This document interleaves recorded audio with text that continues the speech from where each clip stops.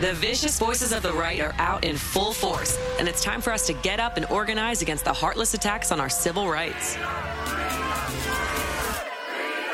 Start your morning diving into the headlines and issues that matter to our everyday lives, speaking with change makers and hearing from you, our listeners. Hear your host, Zerlina Maxwell, break down the top news, push for solutions from officials who represent us, and call out the misinformation and hypocrisy that surrounds us. Plus, the engaging stories that keep you energized. Get your morning boost of politics, culture, and everything you need to start your day. It's always darkest before the dawn, but the dawn is here. Shining a light on the ruthless forces across the aisle and rising for a brighter future for all of us. This is Mornings with Zerlina. Welcome to Mornings with Zerlina. I'm Zerlina Maxwell. Joining us on the phone is Herbie Ziskind. He's a senior communications advisor to the Vice President, Kamala Harris. Thank you so much for being here this morning. Good morning, Zerlina. Good morning. It's so great to have you back on the show and so much to talk about. So, first question. How did you guys do this? How were you able to accomplish getting the Inflation Reduction Act actually passed through the Senate? Obviously, Build Back Better, it seemed all but dead. So when you look at the success and the ability to get this accomplished, what do you point to? How did you do it? Zerlina, I point to the president and the vice president's vision that they laid out at the beginning of this administration to tackle the challenges that we face today, the pandemic, the economic collapse, and to build a strong and prosperous country for tomorrow, where everyone has the opportunity to realize the American dream. That's the vision that the president laid out, and we've executed on it. And, I would argue that the first 18 months of this administration have been among the most effective and productive 18 months of any administration, certainly in generations. Just look at the series of things that have been put in place. The legislation, the Inflation Reduction Act, that's on the verge of being sent to the president's desk. It passed the Senate. The House is going to take it up later this week. It makes the largest investment ever to address climate change, over $370 billion to invest in solar, wind, electric vehicles, combating pollution. It enables Medicare to negotiate prescription drugs and cap insulin for seniors at $35 a month. This has been a goal for decades, and the president got it done. It lowers the cost of healthcare premiums for millions of Americans buying their healthcare through the exchanges, and it's paid for and then some. It lowers the deficit by making sure corporations pay their fair share. And, that's just the tip of the iceberg in terms of what this president, working with Congress, working with the vice president, has gotten done. In the first year, of course, we cut child poverty through the American Rescue Plan by 40%, rescued small businesses. We've seen historic job growth, more than 9 million jobs. We've returned to pre-pandemic job levels and then some. And sorry for taking up a long answer, but there's a lot here. The president got infrastructure done, historic investment in roads, in bridges, in removing lead pipes, investing in affordable, accessible, high-speed internet so kids aren't doing their homework in a parking lot outside of McDonald's. And that's, Zerlina, in addition to restoring U.S. leadership on the world stage, strengthening NATO. The president's going to sign the accession today for Finland and Sweden to join NATO, strengthening it, bolstering it in the face of Russian aggression. Bipartisan gun legislation.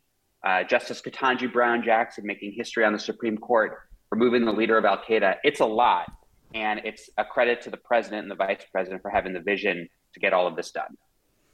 It is a lot, but I think that it's important for you to have the space to lay that all out, because I think obviously the way politics is these days, it's easy to forget that even the American Rescue Plan or the infrastructure bill, because there's so much going on all at the same time. You mentioned the $370 billion and the investment into tackling the climate crisis. And I can't think of a better time for there to be an investment in tackling the climate crisis because of even just the president's recent trip to Kentucky and visiting people who have been victims of horrible flooding there. But I was also looking at images of Seoul, Korea yesterday, concerned about just a major city. I mean, it's basically like, Hurricane Sandy, a major city just being completely flooded, subway stations, the middle of major streets. It feels like the climate crisis is not something in the future. It is now. what investments will the $370 billion go towards? You mentioned some of them, but lay it all out for us in terms of the benefits in the IRA that go specifically towards the climate crisis. Sure. And Zerlina, you're absolutely right. The climate crisis is not this future abstract thing that we may confront. We're seeing it every day. We see it in the images of Lake Mead dropping to dangerously low levels. We see it in the devastation that we just saw in Kentucky and in images of extreme weather here in the US and around the world. And so the president, working with Congress, acted. This is, as I said, the most aggressive action in history on climate. So what does it do? It creates incentives to usher in jobs manufacturing solar, wind, electric vehicle production here in the US with American workers. So it's creating jobs to build capacity in clean energy. It also lowers families' energy costs by hundreds of dollars every year. For instance, it provides incentives to buy energy efficient appliances, rooftop solar, electric HVAC, water heaters, heat pumps. These are the things that families have to contend with every year in terms of high energy costs. This will lower energy costs and it will reduce our carbon footprint. It's a big deal. It includes a $4,000 consumer tax credit for use in electric vehicles, $7,500 tax credit for new electric vehicles, $1 billion to make affordable housing more energy efficient for people across the country. So taken together, nearly $400 billion, by far and away the largest climate investment in history. And the president, to his credit, had a plan for this in 2019. He had an even bolder plan for this in 2020. And he has continued to emphasize the need to take action on climate. And that's what he did through the Inflation Reduction Act. Really, really important.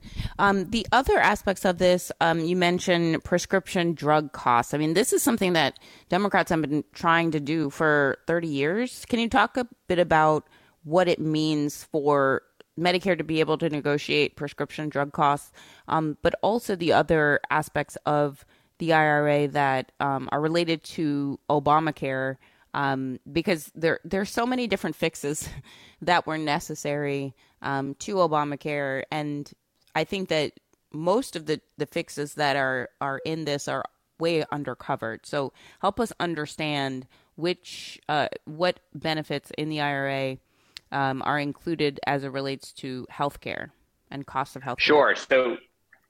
Sure. So Zerlina, millions of Americans access their healthcare through what we call the exchanges. And those are the Obamacare marketplace exchanges where people go in the 50 states if they don't have insurance through their employer or they don't have insurance through Medicare or another program, and they access their insurance through these exchanges. And this is the definition of healthcare and health insurance in the United States. If you're under the age of 65, depending on your income level, you don't know when you're not going to have employer provided healthcare. And so Obamacare obviously was a significant leap forward in providing affordable care to people across the country. What this legislation does, what the Inflation Reduction Act does, is it saves 13 million people today, and it could be more tomorrow, covered under the ACA, $800 per year on their health insurance premiums, which effectively means that it broadens the pool of people that benefit for subsidized insurance premiums. It just lowers the cost. So $800 per year for millions of Americans who get their insurance through the Affordable Care Act. And then the legislation also, by allowing Medicare to negotiate for prescription drugs, will bring down the cost of prescription drugs, which is a major stress point for our seniors across the country. I mentioned this earlier, caps the amount that seniors will have to pay for insulin to $35 a month. And it caps out-of-pocket spending for our seniors at $2,000 per year. So there's a cap, you can't go above it. So this is a big deal when it comes to lowering costs for our seniors, for people that rely on life-saving medication. It's been a long time coming. It's been a long-term goal. And we're really excited that this is a part of the legislation that hopefully will be signed hopefully will pass the House and head to the president's desk by the end of the week. It's so important. So I want to turn to the topic of abortion, because last week was a little bit of a surprise, shocker moment in Kansas when the referendum that was put on the ballot, the people in Kansas said, we want abortion rights to continue in the state of Kansas. I think it's an important lesson in how gerrymandering works, because when you have a majority vote referendum, the data is borne out to be accurate that a majority of the American people support choice.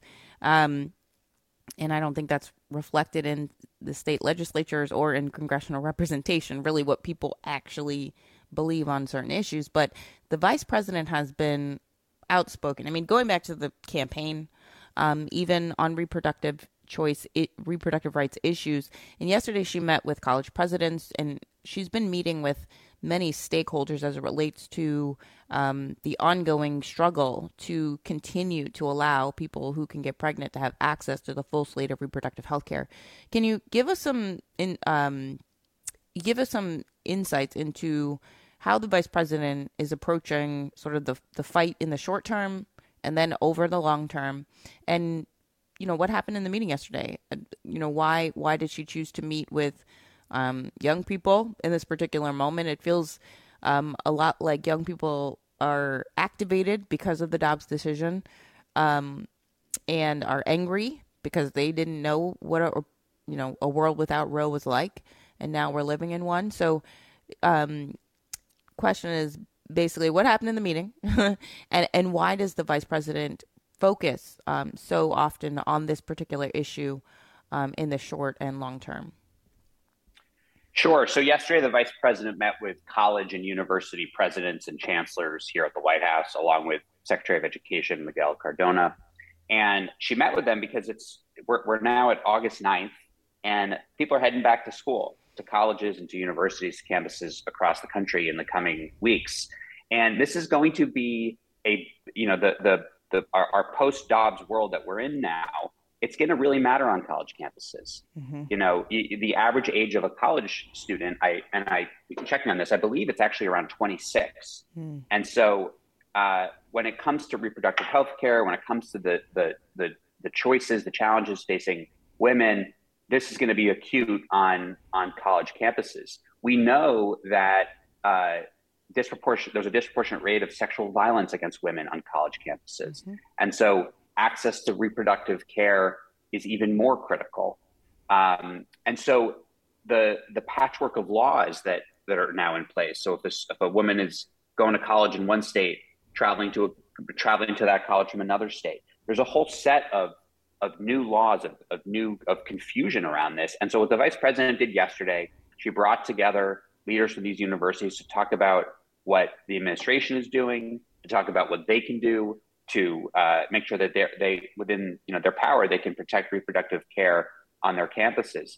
And this is in addition to her leadership on this issue, which goes back to her time as an attorney general, as a senator, and certainly here in the White House as vice president. Since the Dobbs decision has come down, the vice president has met with state legislators at the White House from Montana, Nebraska, South Dakota, Florida, Indiana, and she's hit the road. We've basically been on a campaign fighting for reproductive health care that the vice president has been leading out in the country. She's been to Orlando, Philadelphia, Atlantic City, Charlotte, Richmond, Indianapolis. We were in Boston last week.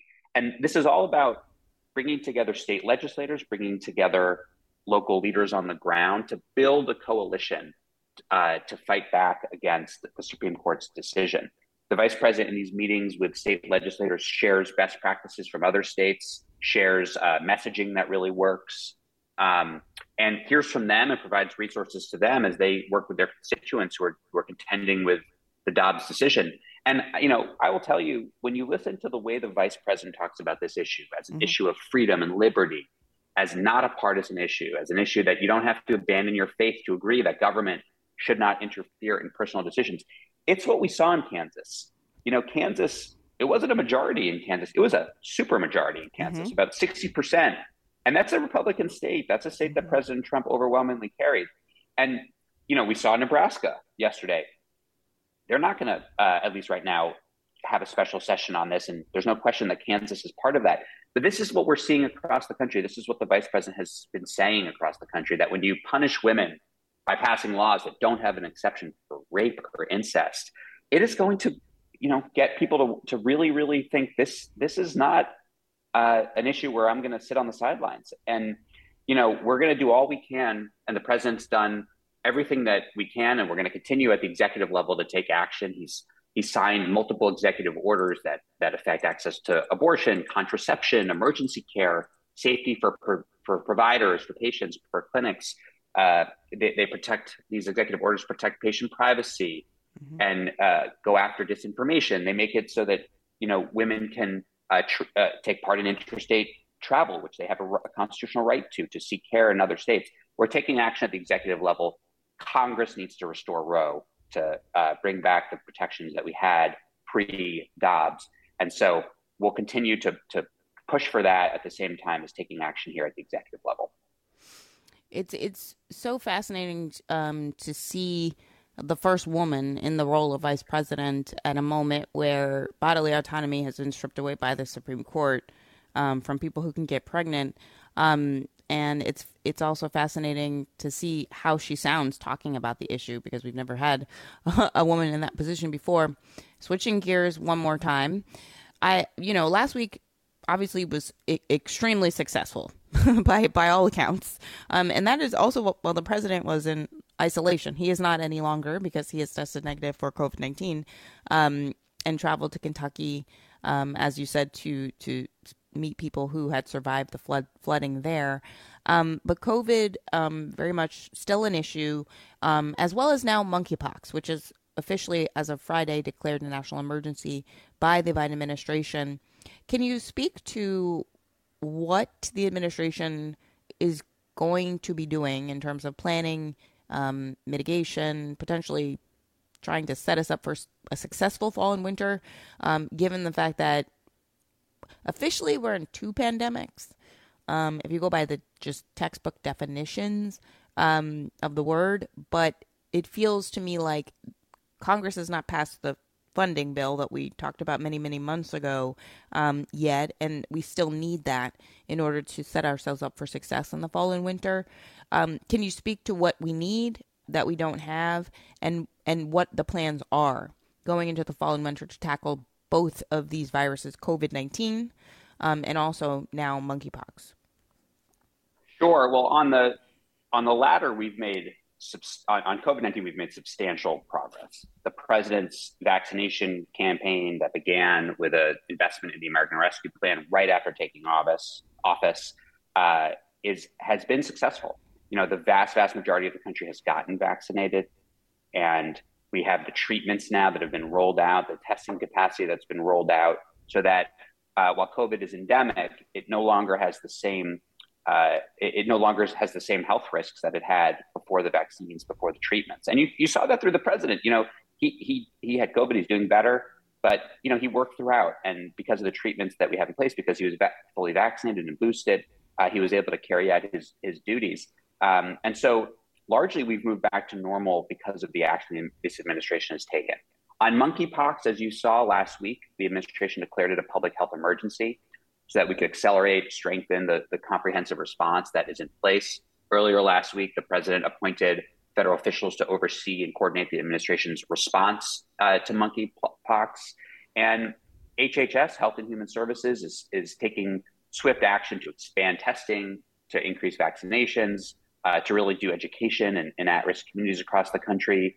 They've announced plans to allocate an additional 786,000 vaccine doses. So the administration, HHS, the White House is monitoring this closely and taking action to ensure that we contain this swiftly and that we dedicate the resources that are necessary across the country. I mean, it's so much to process on a daily basis. I mean, I find myself just often sitting in silence, like, this is a lot. There are two viruses now. One I really never even heard of before, monkeypox, and another one no one had heard of at all because it's brand new, COVID, even though we're a few years into it now. In terms of the ability of the Biden administration to, I mean, even the jobs numbers last week surprised so many folks and how strong they were. How has the president been able to defy expectations? My first question to you was, how were you able to get the Inflation Reduction Act accomplished? But I think the Inflation Reduction Act is, number one piece of legislation in a line of others, American Rescue Plan, infrastructure, that you also mentioned. But I think it might be representative of the president's ability to, even with a 50-50 Senate where the vice president is the tie-breaking vote, the ability of this administration to still get things accomplished and pass through the Senate under those conditions. How has the president been able to navigate the evenly split Senate? And what do you think it is about President Biden that allows him to actually get stuff done, even though the media basically says, like, he's failed like 3 weeks before he actually does the thing? Certainly. And, it's a credit to the president, to his leadership, to his theory of the case, which is that despite polarization, we can bring people together to get things done. And he's done that time and time again. He's going to be signing legislation to protect veterans later this week on burn pits. He brought Democrats and Republicans together on that. He brought Democrats and Republicans together to pass the bipartisan infrastructure law, historic investments in upgrading our nation's infrastructure. He brought Democrats and Republicans together on gun safety, first meaningful gun safety bill in decades. This is true to who he is. This was what he said he was going to do when he ran. It's what he's doing when he's here in office. And let's remember, President Johnson, who passed several significant historic pieces of legislation, had 60 plus senators when he was in the White House. When I worked for President Obama and then Vice President Biden, we had 59 senators in the first couple of years. President Biden with a 50-50 Senate and Vice President Harris with the tie-breaking vote. By the way, she's cast more tie-breaking votes than any vice president since 1832. So she's traveling a lot to the Capitol because of the 50-50 split. In this context, against this backdrop, he's managed to get really big things done, and things that will lift families up, help kids, address poverty, reduce pollution, grow the economy, allow us to compete with China in the 21st century. That's what the CHIPS Act does today, that he's signing into law. And it's a credit to the president. It's a credit to the vice president. This is what they ran on. This is how they view governing, that, the sausage making might not be that appealing when folks are watching, but ultimately this is about getting things done for people. And that's exactly what he has done and the vice president has done. I mean, it's really unprecedented. I said at the beginning of the show today is an overused word, and it feels like it has lost all meaning. But this particular moment requires leadership because of the unprecedented nature of this particular moment. And it's important to highlight the successes and the ongoing challenges, as I mentioned, with monkeypox and COVID. But it looks like we have a governing administration that is doing stuff. We do. We do. Imagine that. Imagine that. Herbie Ziskin, it's always great to talk to you, Senior Communications Advisor to the Vice President, Kamala Harris. Thank you so much for taking the time today and for waking up this morning with us. Well, I'm sure you were already up, but thank you for taking the time this morning to join us and help us understand not just the benefits of the Inflation Reduction Act, but all of the things that the Vice President has been doing recently, especially since the Dobbs decision. It's been great to have you. As always, I want you to stay safe out there. Thanks, Zerlina. Great to be with you.